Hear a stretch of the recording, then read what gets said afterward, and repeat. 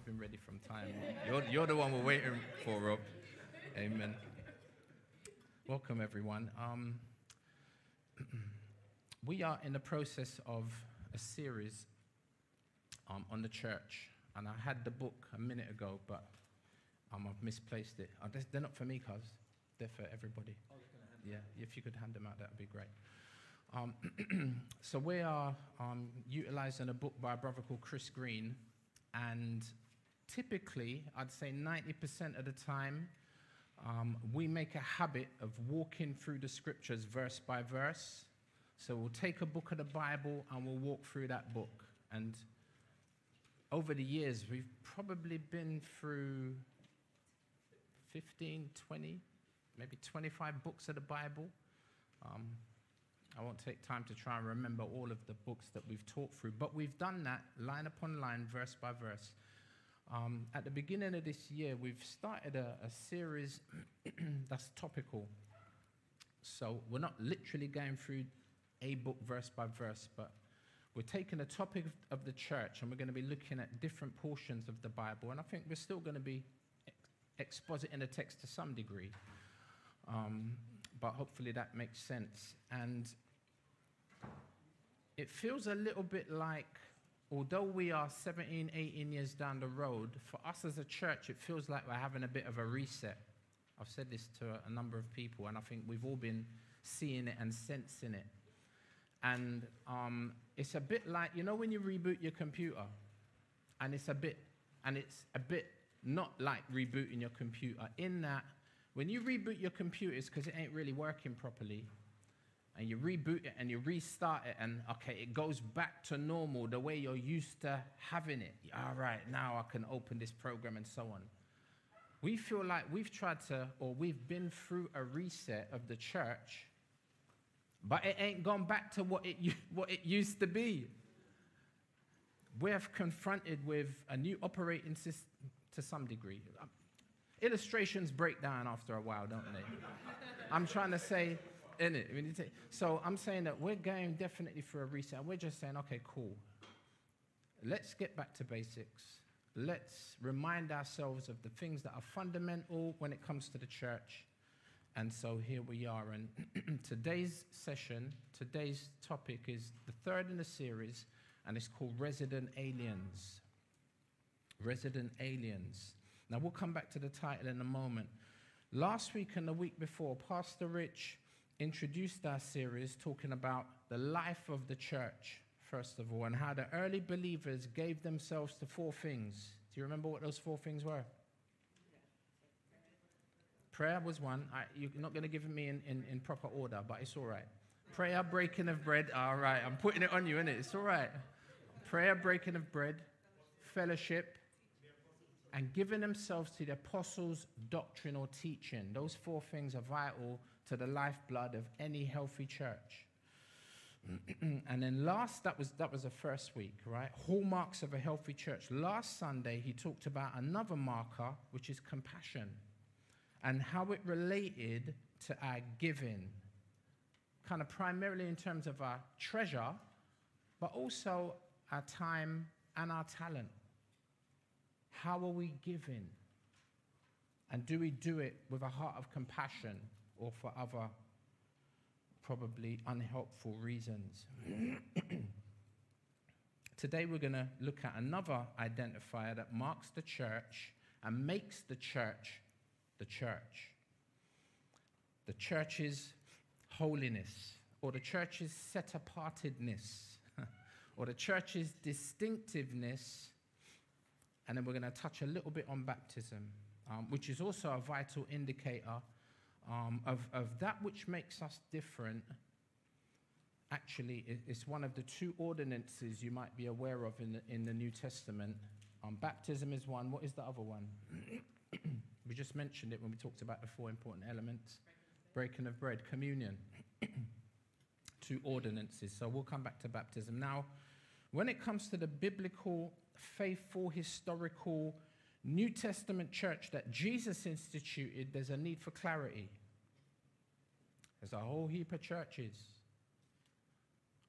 But are they all a faithful representation of what Jesus instituted.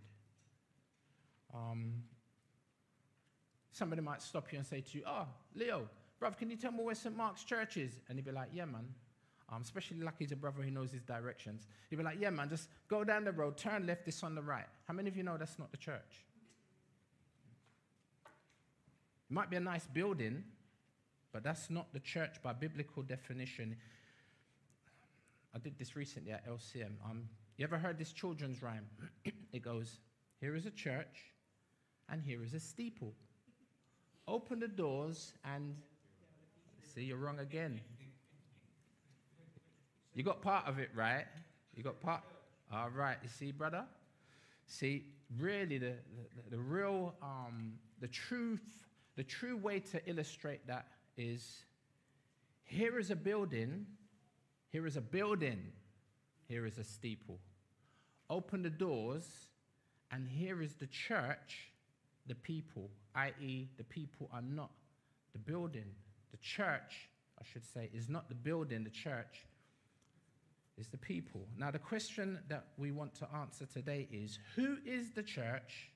Or part of the question that we're answering today, who is the church and what is its purpose? Do you think that's a fair question? Do you think that's a helpful question? Especially if you're a new Christian, right? You'd be like, yeah. Yeah. What is the church and what is its purpose? Clarify it for me, Rob. Like I said, it might help you to get a copy of Chris Green's book. But more importantly, his book is based on the Bible. Have a look at the text with me. Thank you for helping me, guys. And you can see on your handout that I've given you the two portions of text that we're going to be using. I've given you all my points, and hopefully it's going to make things a little bit more clear.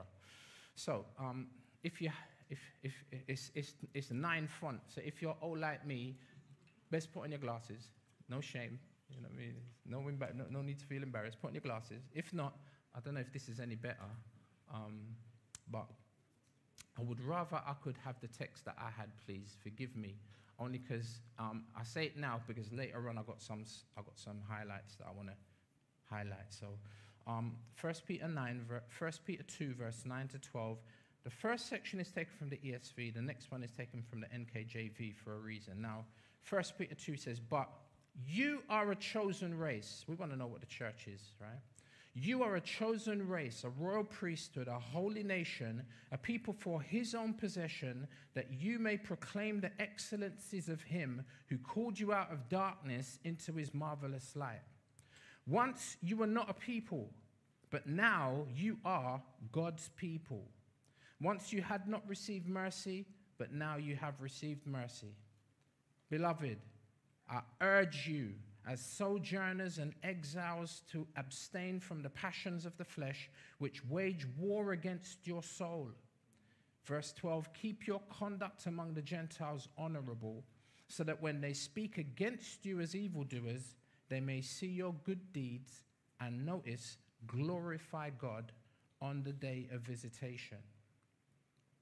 Our second text is 1 Peter chapter 3, verse 8 to 22, and that says, "For Christ also suffered once for sins, the just for the unjust, that he might bring us to God, being put to death in the flesh, but made alive by the Spirit, by whom also he went and preached to the spirits in prison, who formerly were disobedient, when once the divine long-suffering waited in the days of Noah, while the ark was being prepared, in which a few, that is, 8 souls, were saved through water.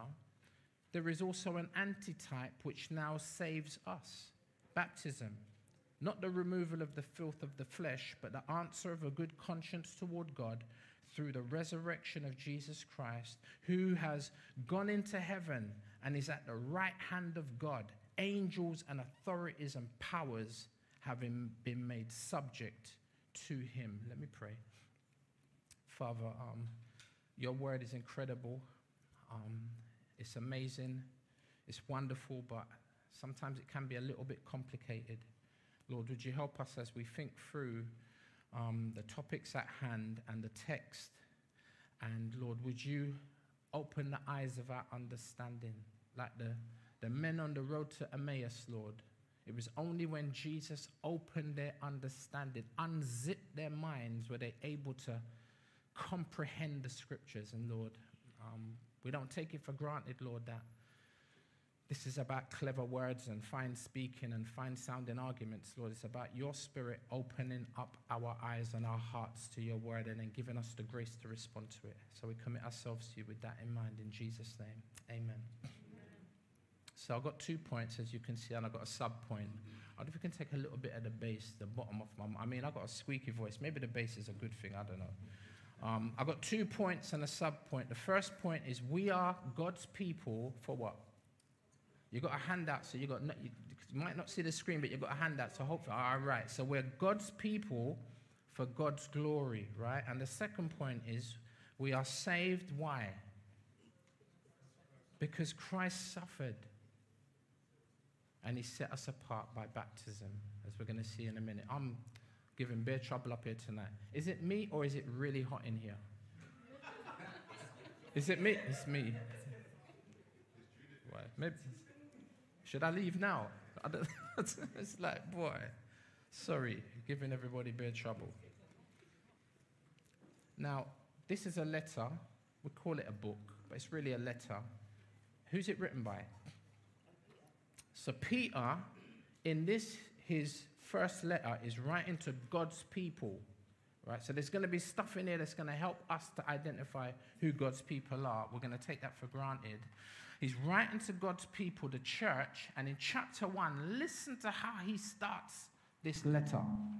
The man says, this is written to you, God's elect, those chosen by God, set apart by the Spirit to be obedient to Jesus Christ. Cleansed by his blood. Those born again into a living hope through the resurrection of Jesus Christ from the dead. Given an inheritance that can never perish or spoil or fade away. Preserved in heaven. No moth and rust can corrupt, and no thief can break in and steal. He says, kept and preserved in heaven, who through faith you are shielded by God's power until the coming of the salvation that is ready to be revealed in the last time. And that's just the first 5 verses of his letter. Move it a bit closer. Yes, sir. Is that better? Little better. And that's just the first 5 verses. Now, if it's true for them, and they are God's church, it's going to be true for us if we are God's church. And ultimately, you are God's people if you have put your faith in Christ Jesus. God is the same yesterday, today, and forever. Earlier in our chapter, we're in chapter 2, right? I just quoted from the beginning of chapter 1. We're in chapter 2. Earlier in chapter 2, before our verses, God's people are described as a building, right? Not a brick-built building made with hands. A building nonetheless, but not a physical, but a spiritual building, right? In verse 5, you also, he says, you also like living stones, so the spiritual nature, are being built into a spiritual house. So it is a house and it is a building, but it's not physical, it's spiritual. He says at the beginning of this chapter. And he says, in conjunction with Jesus, who is the chief cornerstone of this metaphorical structure, that he has been constructing over the past 2,000 years according to his promise to build his church. Remember, Matthew chapter 16, verse 8. Jesus said, I will build my church. Can you hear the metaphorical nature of the building that's not literal but spiritual? The church is not made of literal bricks and cement. It's made of people. So we are God's people. If you could go to that next slide for me, please. We are God's people, and that for his glory. Hopefully you can already begin to see that highlighted in our text. Look at verse 9 of 1 Peter 2, that first section. He says, notice, but who? You, God's people, the church, are a chosen race. Well, if we are the church and we are God's people, we are a chosen race. Hey, now that could sound a little bit racially biased, right? It could sound racially biased to a particular nation. If we use race in the way that it's used commonly speaking, but if we use the word race biblically speaking, see, this was originally written to the Jews, right? The biological offspring of Abraham. And even they felt that because God chose them, they were special. Now they're right, but they go so far in their estimation that they are special that no one else is. You know what I mean? And we're going to see that they were special because God picked them, He selected them, He chose them in Abraham. But how many of you know God selected them in order that through them the rest of the world would be blessed? The rest of the world would be, you see, and that is the promise. It's not just for one category of people, it's for all people. Right? Genesis chapter 17, thank you, fellas. So Genesis 17, this isn't on your handout, but it's on the screen. It says, this is the promise that God made to Abraham. Genesis 17, verse 4, as for me, says the Lord, this is my covenant with you. You will be the father of many nations. No longer will you be called Abram. Your name will be Abraham, for I have made you a father, notice, of many nations. I will make you very fruitful. I will make not just nation, but nations, plural, of you, and kings will come from you. I will establish my covenant as an everlasting covenant between me and you and your descendants after you for the generations to come, to be your God and the God of your descendants after you. And if you know your biblical theology, you know that Gentiles as well as Jews made up the family of Abraham. Gentiles didn't start coming into the church, into the people of God at the beginning of the New Testament. No, right throughout the Old Testament. How many of you know Moses' wife was a what?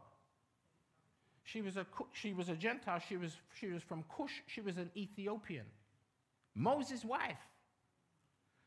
How about Rahab? Not only was she a prostitute, right? Remember where she came from. She came from Jericho. And Rahab, the prostitute, becomes the mother of who? Boy. Well done, Kian. Boaz. And Boaz eventually gets married to who? Ruth. And what is Ruth? A Moabite. And it's crazy because Ruth, who is a Moabite, gets married to Boaz. Ruth becomes the grandmother of King David. You read your Bible carefully. See, Gentiles, non-Jews have always had a place in God's kingdom by faith. And to get really technical, contrary to popular belief, although there are a multitude of different nations, how many of you know, biblically, there's only one race? Right? It's the human race. We all come from Adam. But if, to get even more technical, there are actually two races. And they're not biological. They're spiritual. You're either in Adam or you're either in Christ. And the distinction is really important. Now, like I said, that's getting way too technical. Getting back to our text. Another translation uses for the word race people, which is much more helpful, right? At the beginning of verse 9, you are a chosen people. And the same is true for everything else on this list. It all relates to and identifies with a spiritual, not a physical group, a spiritual people. This is in part our verses, a quote in 1 Peter 2. They're quotes from Exodus 19 and Deuteronomy chapter 7. And the description of the church in these verses, they parallel God's description of Israel, who were a disobedient and rebellious people. Are we any better? We too have the same sinful inclinations and tendencies, don't we? Nonetheless, we see this promise. It's a promise for Abraham, who's a sinner.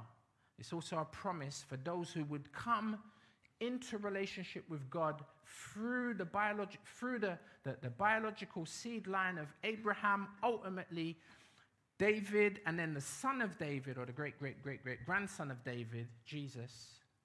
And through him, we would be brought into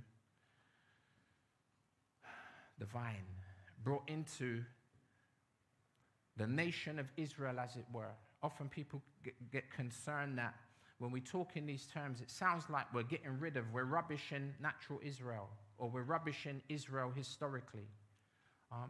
No, we're not rubbishing Israel. It's not that God is getting rid of and done with and finished with the promises of the Old Testament. It's that they've just been expanded, making room now for the Gentiles to come in a much more significant manner. If you think back to Acts chapter 2, who's getting saved? Who are the 3,000 that get saved in Acts chapter 2? Predominantly Jews.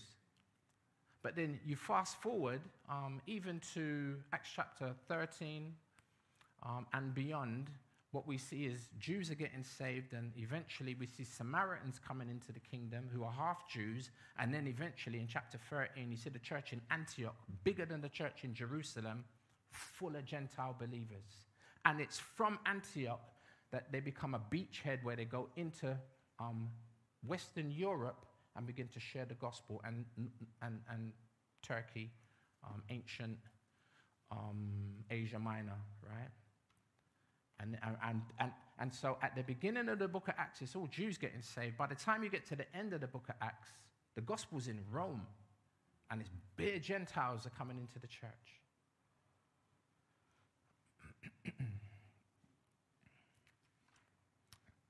The promise of God to Abraham. John Stott talks about the fact that everything we see in the New Testament is really just a fulfillment of the promise that God made to Abraham.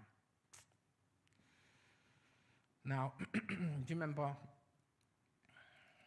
Individually, it says selected. It says chosen by God, if you like, by grace. Remember, Jesus said to his disciples, "You didn't choose me, I chose you."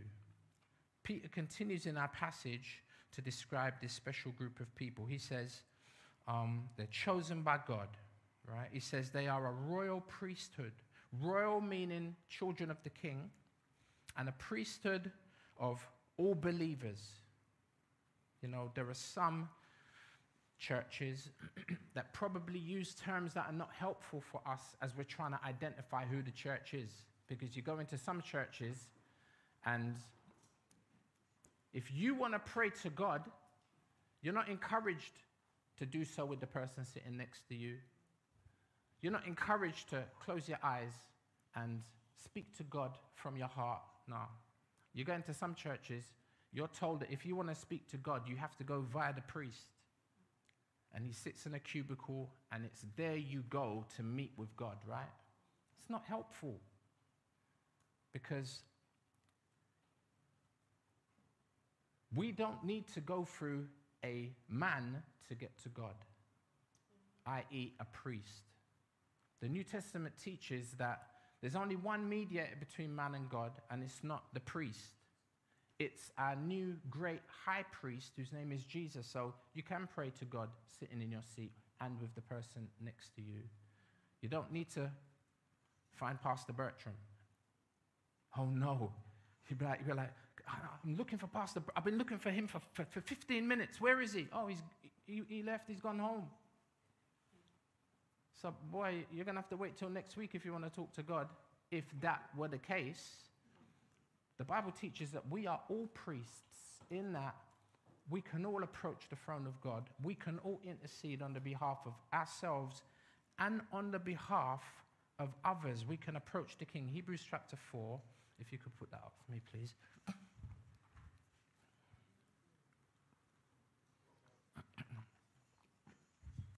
It's the next slide, brother. No? Okay. There should be a slide there with Hebrews 4. Thank you. So Hebrews 4 says, notice, let us, and in the context it's talking about God's people, Christians, believers, those who have put their trust in Christ. It says, let us then approach God's throne of grace with confidence. This is the opposite to what some churches would teach. This is saying we can come to God with confidence so that we may receive mercy and find grace to help us in our time of need. That's me being able to go to him. That's you being able to go for you directly.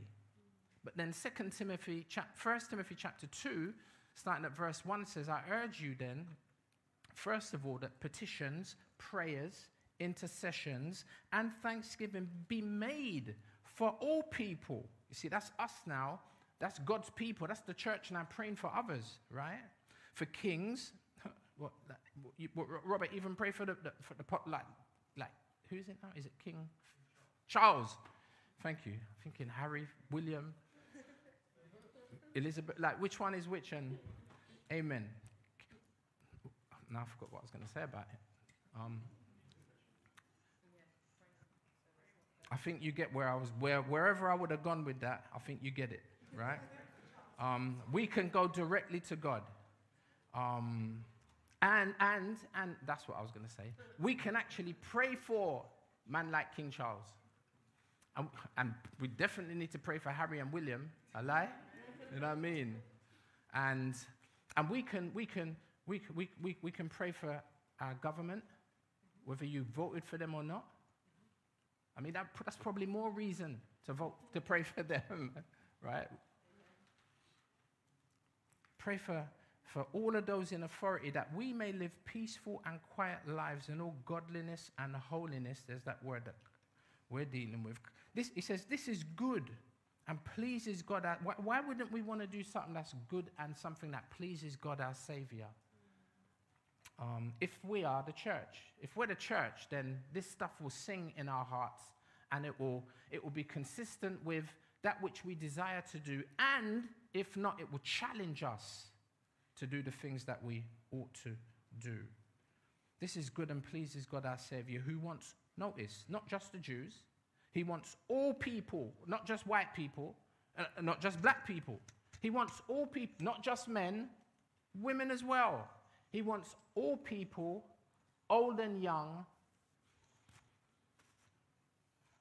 male and female, rich and, thank you, that's the one I was looking for, rich and poor, to be saved and to come to a knowledge of the truth. And it's our job as the priesthood of all believers to get a hold of God and to stand in the gap on the behalf of those that can't pray for themselves, and also to pray for one another. Amen? Amen. Amen. This is an identifying marker of the church. We are also a holy nation, right? A holy a people for, notice, his own possession. The word holy means to be set apart, right? It means to be set apart exclusively. First of all, set apart, notice, for God. See, for his own possession. A people distinctly unique. You know, in the first century, the Roman non-Christians were astonished at the Christian community, because their commitment to Jesus stood in stark contrast to the virtual worship of Caesar, the worship of the culture, worship of the creature rather than the creator. Stark in contrast. And notice this is fundamental to the nature of God's people, that they are first and fundamentally for God. God's people for God's glory. Is this true of us? Does this identify us as a group? And can you see that these references are of a group, right? Not the individual, but the collective. A people, a priesthood, a nation. One large group, globally, universally, right? But smaller groups, locally, collectively, like us here. See, we are the fulfillment of the promise made to Abraham. The promise that we read earlier in Genesis 17. Someone once said that every local church should be like a little Garden of Eden. If you remember the Garden of Eden, right? It had 2 people in it who met with God. It wasn't a lot of people, only 2 at the time. And there's a suggestion that the Garden of Eden was like a temple. Why do we say that? Because you fast forward to the time of Moses, when he constructed the tabernacle. Inside the tabernacle, they embroidered trees on the inside. The high priest wore pomegranates on his... Oh, I see what you mean. The high priest wore pomegranates around the skirt of his garment and bells. And also in the tabernacle, you had the seraphim, which should remind you of the garden, because you had trees in the garden. Right? Very poignant. You had the seraphim, or the angel, standing outside the garden with a sword to prevent anyone from going back in there, right? And more importantly, you had God in the garden.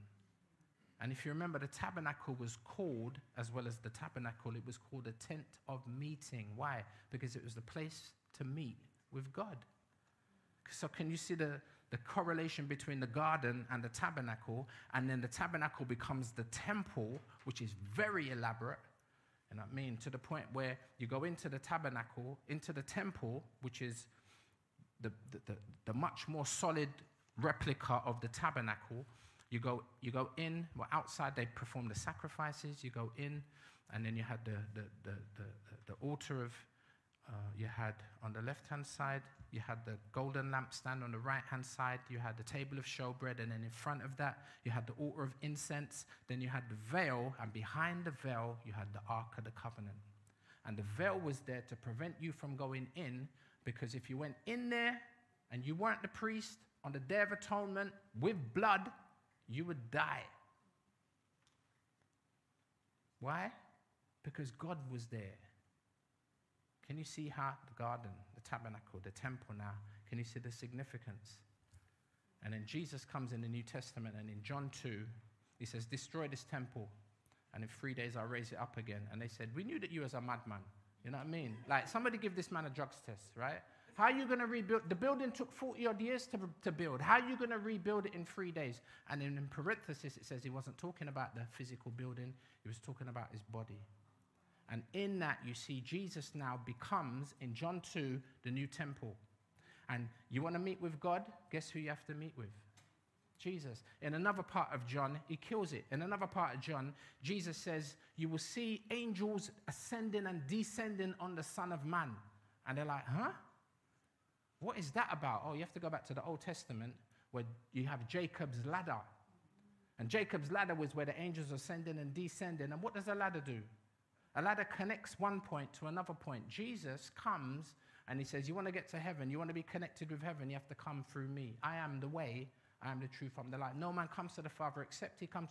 All of these symbols that point to Jesus as now being the end of, you want to meet with God, Jesus is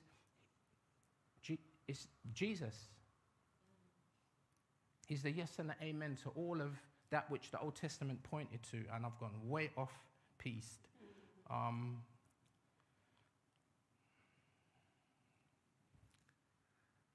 Eden. Only 2 people. But God's there. It's a temple. That's at the beginning of the Bible. Fast forward to the end of the Bible, and what do we come to?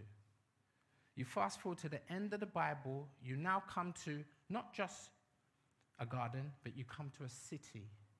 And it's not just 2 people, it's a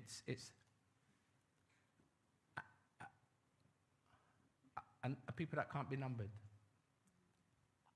Can you see the contrast between where it started and where it... We are heading towards paradise lost.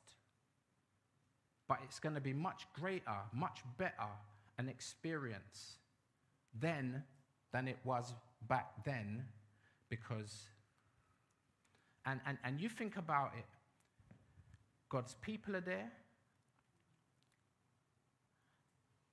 and God is there, meeting with his people. We're moving from a garden to a metropolis, ultimately a city full of God's people in God's place, under God's rule and God's blessing. And Jesus says that to his disciples. Do you remember when he said to him, he said to the disciples, he says, you are a city. Can you imagine? It must have been mad for the disciples sometimes, you know. I mean, we say it all the time, we are Einstein with hindsight. We look back. Jesus says, imagine Jesus saying to the disciples, you lot are a city set on a hill.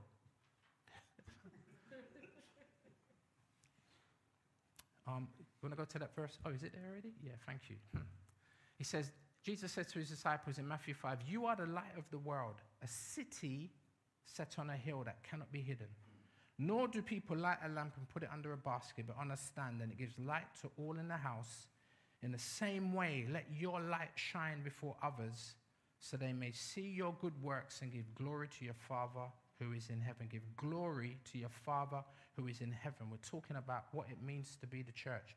Now, Matthew 5 is at the beginning of Jesus' ministry.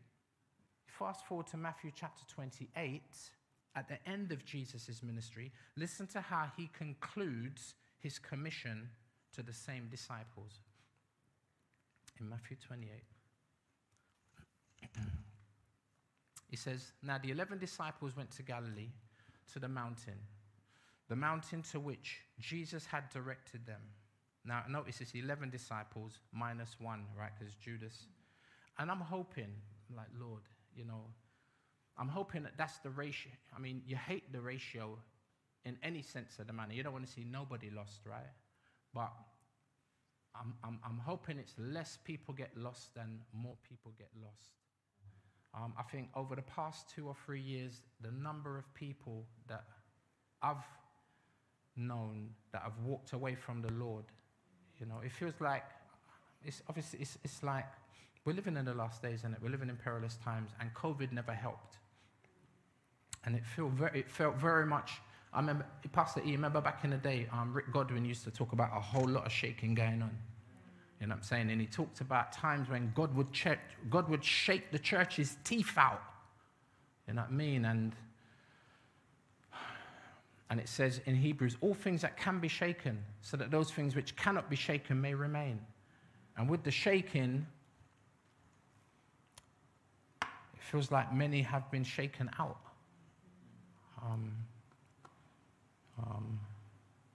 Yet we hope for better things. And yet it's the reality, isn't it? Judas decided to go another way. But thankfully, there are those who are like the prodigal son who end up coming back. Amen. Hallelujah. Verse 17, he says, with the 11, go to the mountain. And verse 17, he says, when they saw him on the mountain, they worshipped him.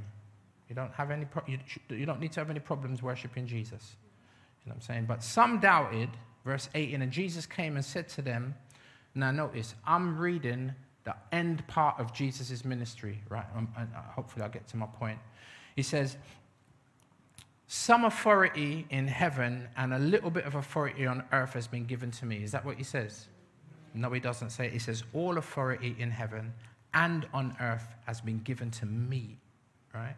So you know that whatever he says next, if that's true, whatever he says next, if he says jump, the church, the disciples, Christians, ecclesia, we ought to say how high. If he has all authority in heaven and on earth. Is that fair? Yeah. Okay. Well, listen to what he does say. He says, based on who I am, let me tell you who you are, or at least what you need to do. He says, go. Go, therefore, and do what? You're getting a little bit of insight as to what it means to be the church, what it means to be a Christian, what it means to be a disciple. You know, a disciple makes disciples who go on to make disciples, who go on to make disciples, who go on to make disciples. That's how we got here. He says, go, therefore, and make disciples of who? You see, God ain't racist. Don't listen to the Hebrew Israelites. I got them in my high street. Ain't it, Pastor Mike? Bury them. Enforce. Don't listen to them telling you that, you know, one particular category of individual are God's people and the rest are devils. Don't listen to that. See? Make disciples of all nations. And then what do you do with them in the process of discipling them? Baptizing them in the name of the Father and of the Son and of the Holy Spirit, teaching them to observe all that I have commanded you. So you see, your job as a disciple making disciple is you have to teach others what you've learned. And in order for you to teach others what you've learned, you have to yourself be learning. Right? Putting it on you. Putting it on us. Oh, Lord, help us. Teaching, this is what it means to make disciples. And it's not that heavy and hard. Because you'll be like, oh my gosh, I've not been to Bible college. How am I going to teach people? It's all right. You just teach them what you know, innit? And we say it all the time. You might only know John 3:16. Teach them this week. Meet up with whoever it is you're sharing the gospel with and teach them John 3:16. And now you've got a week to learn John 3:17. And then you can go teach them that the next week. I'm oversimplifying it, right? But you get my point. There's no one that can't not do this. And notice, more importantly, fundamentally, because Jesus is with us. Listen to what he says. He says, and behold, he says, behold, I am with you always to the end of the age. And here he is helping us, like, do you know the grave responsibility it is to teach the Bible? And here we are, trying through stammering lips and knocking knees, you know what I mean? Because we see that it's a vital element to making disciples. This is fulfilling the Great Commission. It's what we've been commanded to do. And hopefully we're a great example to you, because if we can do it, I say teach the Bible, if we can teach others what Jesus says, you know, on an ABC level, or, you know what I mean, like some of the brothers and sisters that we know, thank you, on a much higher level. May God help us to find our level. But there's no excuse for not being involved in that sense. And this whole thing about being made, which I'm emphasizing the making of a disciple. How many of you know you are a disciple and you are in the process of being made a disciple? So hopefully some of what we've just described has happened to you. If you are a Christian, you became a disciple because someone spoke to you about Jesus. They taught you to observe Jesus' words. They challenged you with his commandments, and you were baptized. All because of his sacrifice, Jesus' sacrifice on the cross.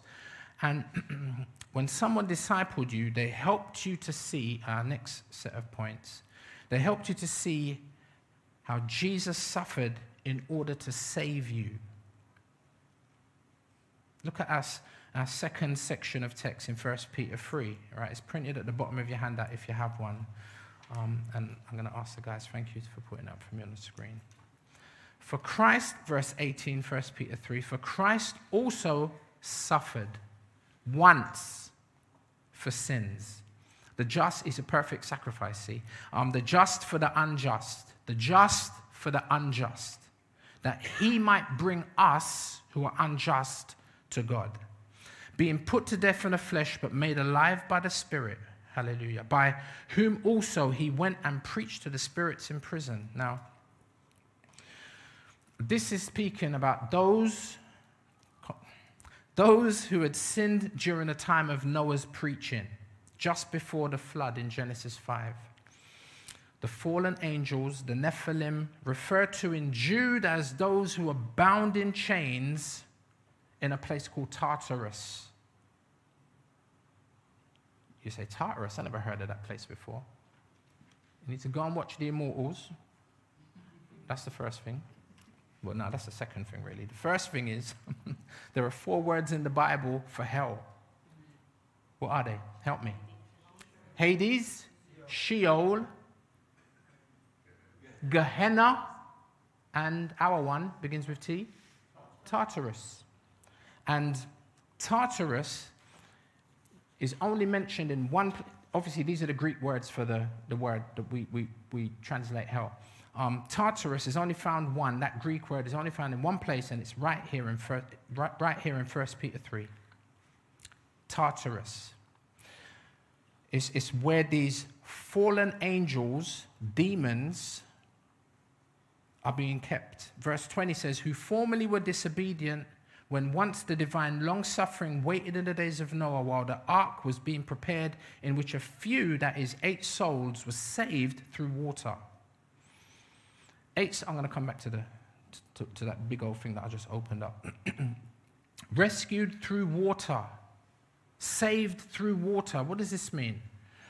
Well, if you think about what happened when Noah was in the ark. If you like, the ark was separated from those who were destroyed by the water. Noah and his family, after they came out the ark, then went on to live a new life in a new world. It was a type of baptism. That's not me saying that, that's Peter saying that.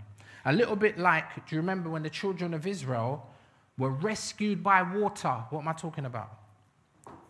Remember when they were in Egypt and they came out of Egypt and they thought, oh, we're free. Oh, no, we're not. Here comes Pharaoh and his armies. What is it that separated them from Pharaoh and his armies? The water. They went down into the water and they came up out of the water, in a sense, right? And then Pharaoh tried to follow them with his army and they got cut off. And I can say that safely and securely because in 1 Corinthians chapter 10, that's what Paul says. He says that God's people, Israel, were baptized in the cloud and in the sea unto Moses. It was a type of baptism. And can you see how the water cuts off? The water brings about a separation. Can you see that? And the children of Israel now, they go in to a new life in a new land. Can you see that? See, that's them back then. What about us? Verse 21. There is also an antitype which now saves us. Baptism. Now notice the parenthesis or the bracketed explanation. Not the removal of the filth of the flesh, but the answer of a good conscience toward God. Baptism, does it save us? There are some that teach baptismal regeneration, that you're not, what, you believe in Jesus, that's nice, but have you been baptized? And if you say no, they say you're not saved yet. It's only when you get baptized, we don't believe that. We don't believe that, we don't teach that. Baptism does not save us.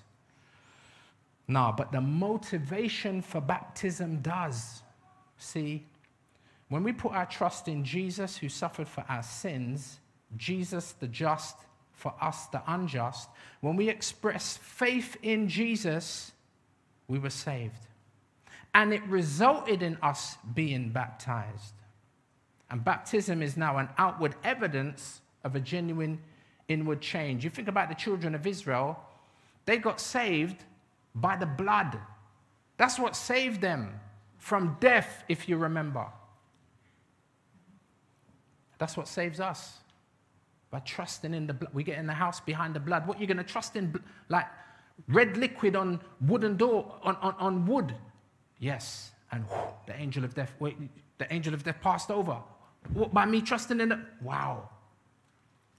How many of you know when you put your trust in the red liquid that Jesus, that was poured out of Jesus' body on that wood, you put your trust in that blood, death has no power over you.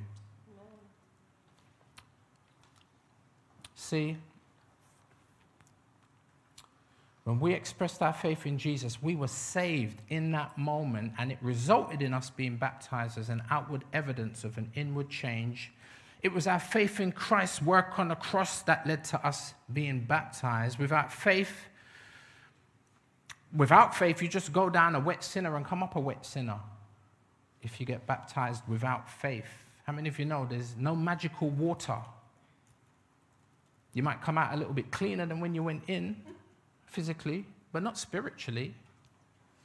The magic takes place beforehand. It's in the believing. Think about it. A Christian preaches to you and says you must believe in Jesus and get dunked. You must get submerged. And that in public. And it sounds like a stupid thing to do. But like I said earlier, if Jesus has all authority in heaven and on earth, if that's true, when he says jump, you say how high. When he says get baptized, you say yes, sir, no, sir, 3 bags full, sir. You're ready to obey. Again, look at the parenthesis in verse 21. It's not the removal of the filth of the flesh, but the answer of a good conscience toward God. See, now that you recognize who Jesus is and you realize that he suffered for your sins, standard. You'd be like, when's the next scheduled ecclesia baptism? Like, where can I sign up, right? You'd be like the Ethiopian official. Notice I didn't call him eunuch. Too much emasculated black man business. He's an official. And what does he say? My man preaches to him, and he's like, wow, what, Jesus? Well, okay, boom. Well, I need to get baptized. Look, there's a pool of water. What doth hinder me from being baptized? King James. Can you hear it? If it's the answer of a good conscience, you see, and a bad conscience will hesitate. You believe in Jesus? Yeah, man, I believe in Jesus. Yeah. You need to get baptized now, you know. And they're like, oh, baptism. A bad conscience will hesitate, will refuse, deem it as non-important. Deem it as unimportant and unnecessary. Put it off to another time, maybe next year, maybe 2024, I'll think about getting baptized. I'll come back to it. See, that's not the answer of a good conscience toward God. The repentant Jews in Acts 2 said to Peter, what must we do to be saved? And Peter said, repent and be baptized. Every one of you in the name of Jesus Christ for the remission of your sins, for the forgiveness of your sins, for the cleansing of your sins. It's the blood of Christ that cleanses you from your sins, not the water. It's faith that saves us.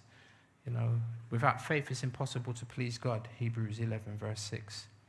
Faith in the sacrificial death and resurrection of Christ. See it there at the end of verse 21. Through the resurrection of Jesus Christ. Verse 22, who has gone into heaven and is at the right hand of God, angels and authorities and powers having been made subject to him. Sounds like Matthew 28 all over again. Be like, rah. I mean, look at his resume. Look at his CV. Jesus, who has gone into heaven and is at the right hand of God, angels and authorities and powers having been made subject to him. If I were you, I'd believe and get baptized. Have you been baptized? As I look around the room. If you are a professing Christian and you've not been baptized, that's a problem. It's easily rectified, but either you've not been discipled well or you do not have a good conscience. What is the reason why if you haven't been baptized? Well, if it is the conscience thing, you can get your conscience clean today. You can get your conscience clean, and we don't need no water. That comes later. See, if you don't, then you cannot be a part of God's people, the church. In the chapter before this, Peter says, you must be born again. See, that is who the church is. It's a collective of individuals who've been saved by grace through faith in Christ. And I think I've gone some way to also explaining not just who we are, but also why we are here,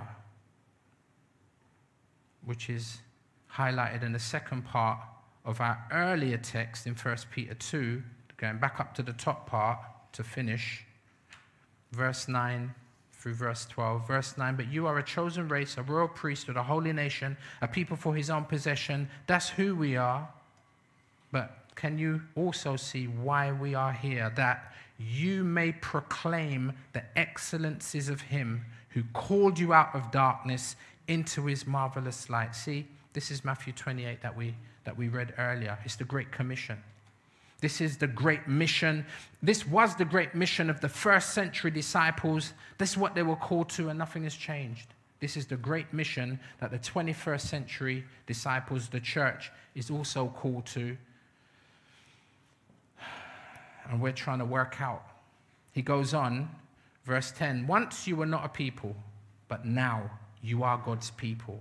See, that's why you needed to be born again, because you were outside of God's people, but now you've been adopted. Once you had not received mercy, but now you've received mercy. So, look at the response. Verse 11, beloved, I beg you, he says.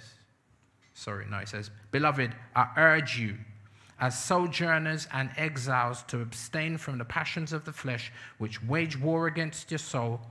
Keep your conduct among the Gentiles honorable, so that when they speak against you as evildoers, they may see your good deeds and do what? Glorify God.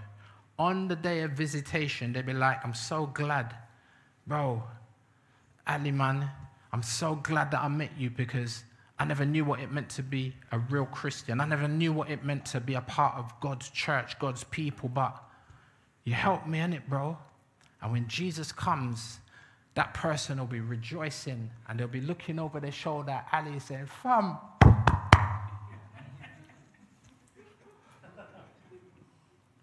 See, our job is to proclaim the gospel, and he does do that, thank God, and he does it in a wonderful way too. Our job is to proclaim the gospel and live the gospel. Fighting the good fight day by day as strangers and pilgrims, as resident aliens. Remember, we're in the world, but we're not of it. Our purpose is to be a signpost that points people to Christ. Amen. Amen. Do we have the band, or do I just pray? Yeah, let me invite them to come up as I pray.